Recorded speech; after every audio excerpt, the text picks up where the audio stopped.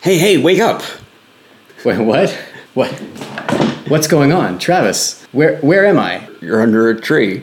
What am I doing under this tree? And why do I have this gigantic beard? What? I don't know, I just got here 2 minutes ago and you were sitting here with your sleeping under a tree. You look like Gandalf the Greying. How did I get under...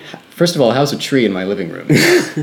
I don't know. So we were talking about Black Star and it ripped a hole in the space-time continuum and I just popped here. I don't even know how long it's been. I mean, I've got a huge beard. It must have been at least... Let's take a look at I've got the wall calendar over there. The sort of montage has made all of them sort of tear off on their own. Looks like it's it's June already. Yeah. How did that happen? I don't know. It's only been like 5 minutes. Mysteries of the universe. Well, I guess now that you're awake, we can finally do the podcast. All right, yeah, let's get to it. This week on From A to Ziggy, it's bombers. Right. Welcome to From A to Ziggy. We are still the only podcast listening to David Bowie in alphabetical order and talking about it. My name is Travis. My name is Thomas. And we are talking about Bombers. Bombers from 1971. Hunky Dory outtake. Yes. It's kind of like it's a little bridge from Man Who Sold the World to Hunky Dory. It kind of has it's 1 foot in the energy of each album. Yeah, it's jaunty and fun with the piano-led melody, and then it's also dark. Very dark. Very, very dark. So it's about this old man in a desert. He seems to be sort of connected to nature somehow, like he's in tune with the vibes of the universe, maybe. And in comes the military with bombs and planes and things, and they're going to drop a bomb on the desert. Because why not? I guess they're doing like nuclear tests or something. This is we're all up in the Cold War at that time, so everyone was fixated on the impending nuclear holocaust and the testing of nuclear weapons. And death and destruction. And doo-wop vocals. About death and destruction. 3Ds. So they're just testing in this barren white sands, this wasteland, and they get the signal all clear and they drop all these bombs, and then there's this old man hanging out sitting on the sands. And instead of saying, "Oh no, there's a man down there. We should stop dropping bombs," they're like, "Screw this guy! All of the bombs." They literally say, "Die." Yeah, die, old man. I like his response. Cobblers. It's a very British. Very British. Oh, you've come to destroy me. Would you like a peach cobbler first? It's a very British kind of mode of defiance. They see him shaking his fist at the plane and just like shouting cobblers. Like, tea, crumpets. That's what I say to that. Yeah, and then the Pentagon gets involved. The Queen herself sends a message that we've got to blow up this desert. And they're dropping all kinds of bombs. Big ones, small ones. H-bombs, A-bombs. And then I like this line about the sky being a greenish tan, as if any colors could be more different than green and tan. I guess some can, like blue and yellow, blue and orange. But green and tan, it's kind of like blue and orange. Yeah.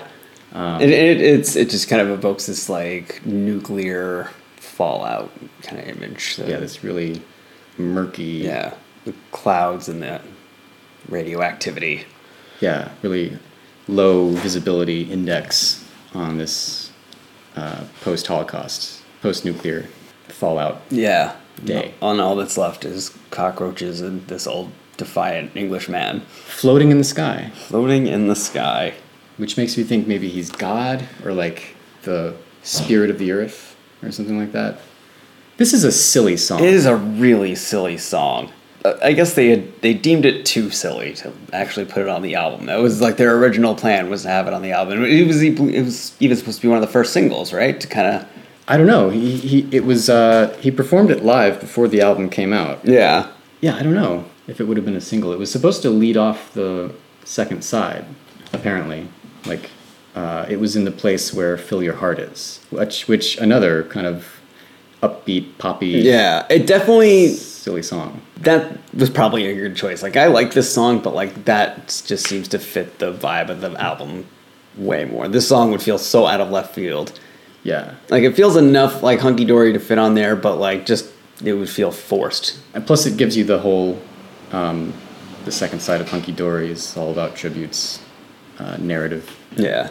One thing I like about this song is it's another example of Bowie's expanding and contracting lyrics, the way he crams words into a line.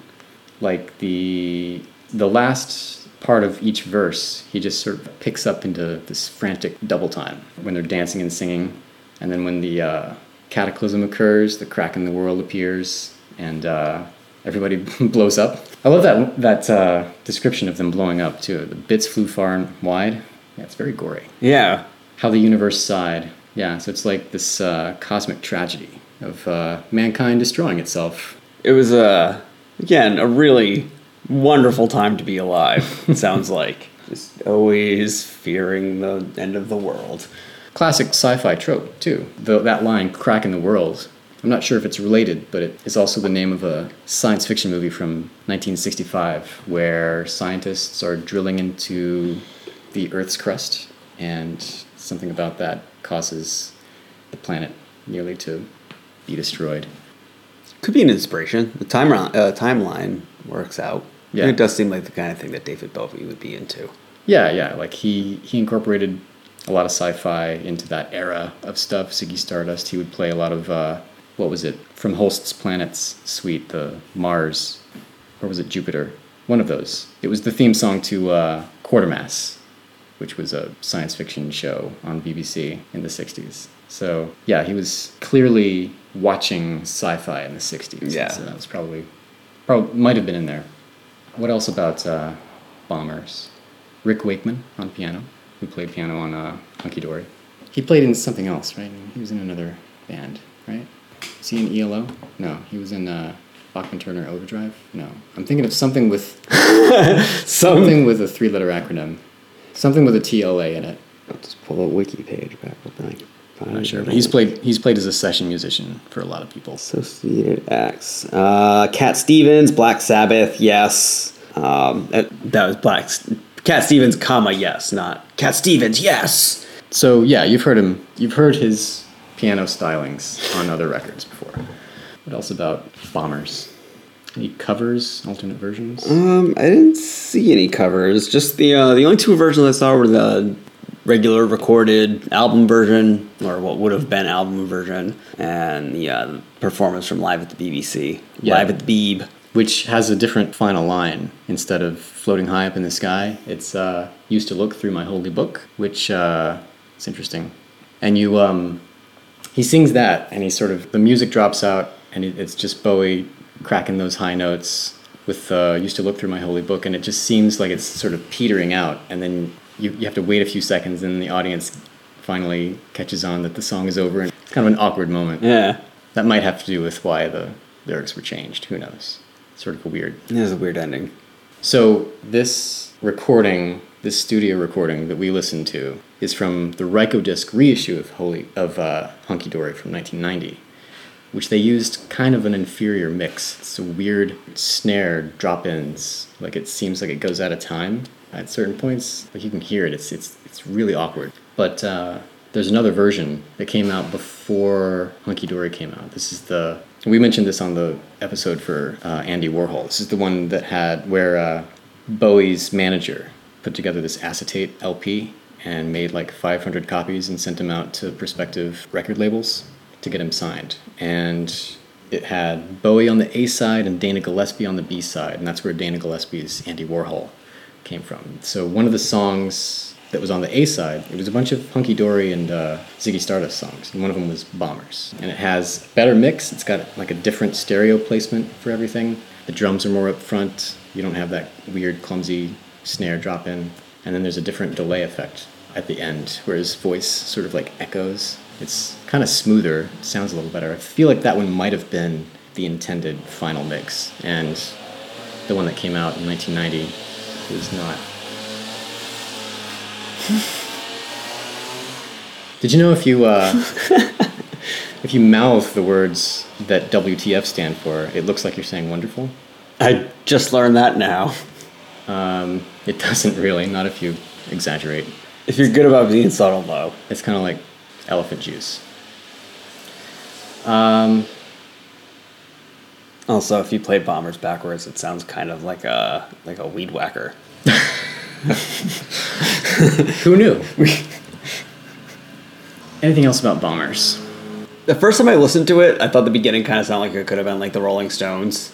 And then that's like, it stops at like the first chorus, and then it totally just ends up sounding a lot more like the Kinks. But more post-apocalyptic. That's interesting you said that. I didn't realize this until recently. There's an anonymous comment on Chris O'Leary's blog. They said maybe it got left off of Hunky Dory because it's very similar. The opening line of the chorus is very similar to this song White Lies, Blue Eyes by Bullet. Huh. I haven't heard of the band. I listened to the song, and yeah, it sounds almost note for note, and it came out the same year. Ooh. And it stops. The similarity ends pretty soon, but it's just very, very similar. So I wonder. It sounds like Rolling Stones, but it also sounds like Bullet, apparently. I mean, I guess that kind of gives you an idea of how, I don't want to say generic, but like unadventurous this song is. Like it could sound like several other things that were out around that time. Yeah, but it's also very vaudeville. So I always think of it as a very Bowie song. A sort of weird, showy kind of music hall kind of thing. I've always liked this song, which, I don't know, is there anything else Not should that say I can about think of. Bombers before going into ratings?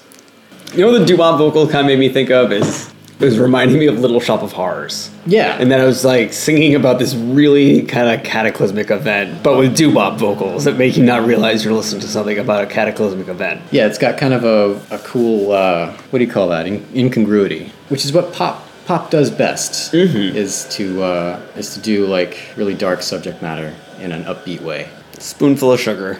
I like this song. I've always liked this song. It kind of gets extra points from me for being this kind of hard to find thing, and it was also one of the first songs that I listened to when I did my first deep dive into Bowie.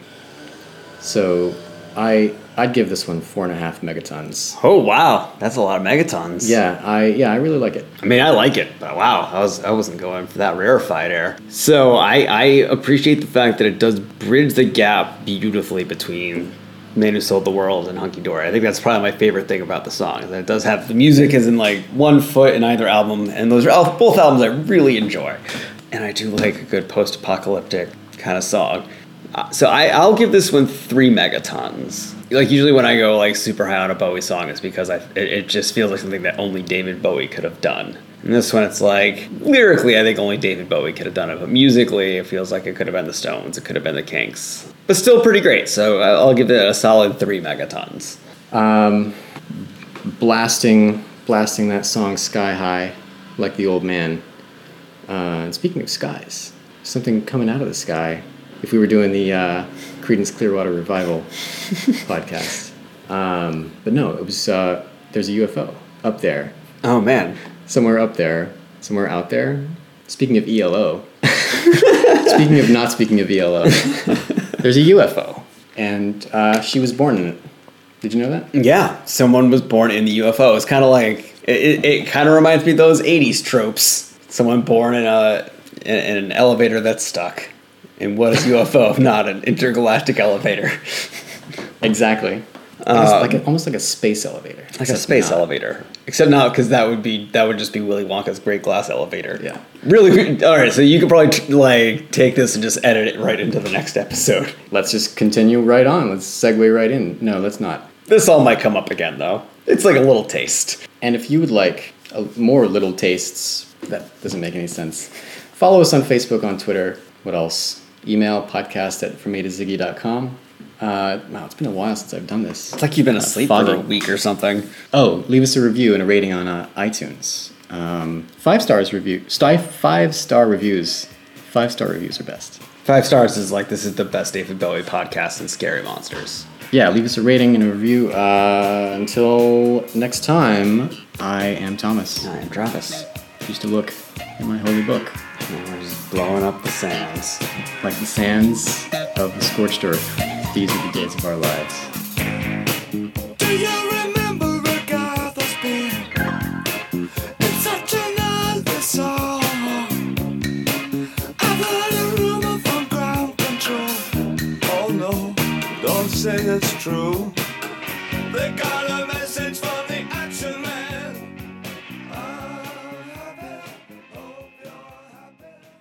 I don't know whose Today On it is. Well, I mean, you're the only one that's conscious. I am the only one who's conscious.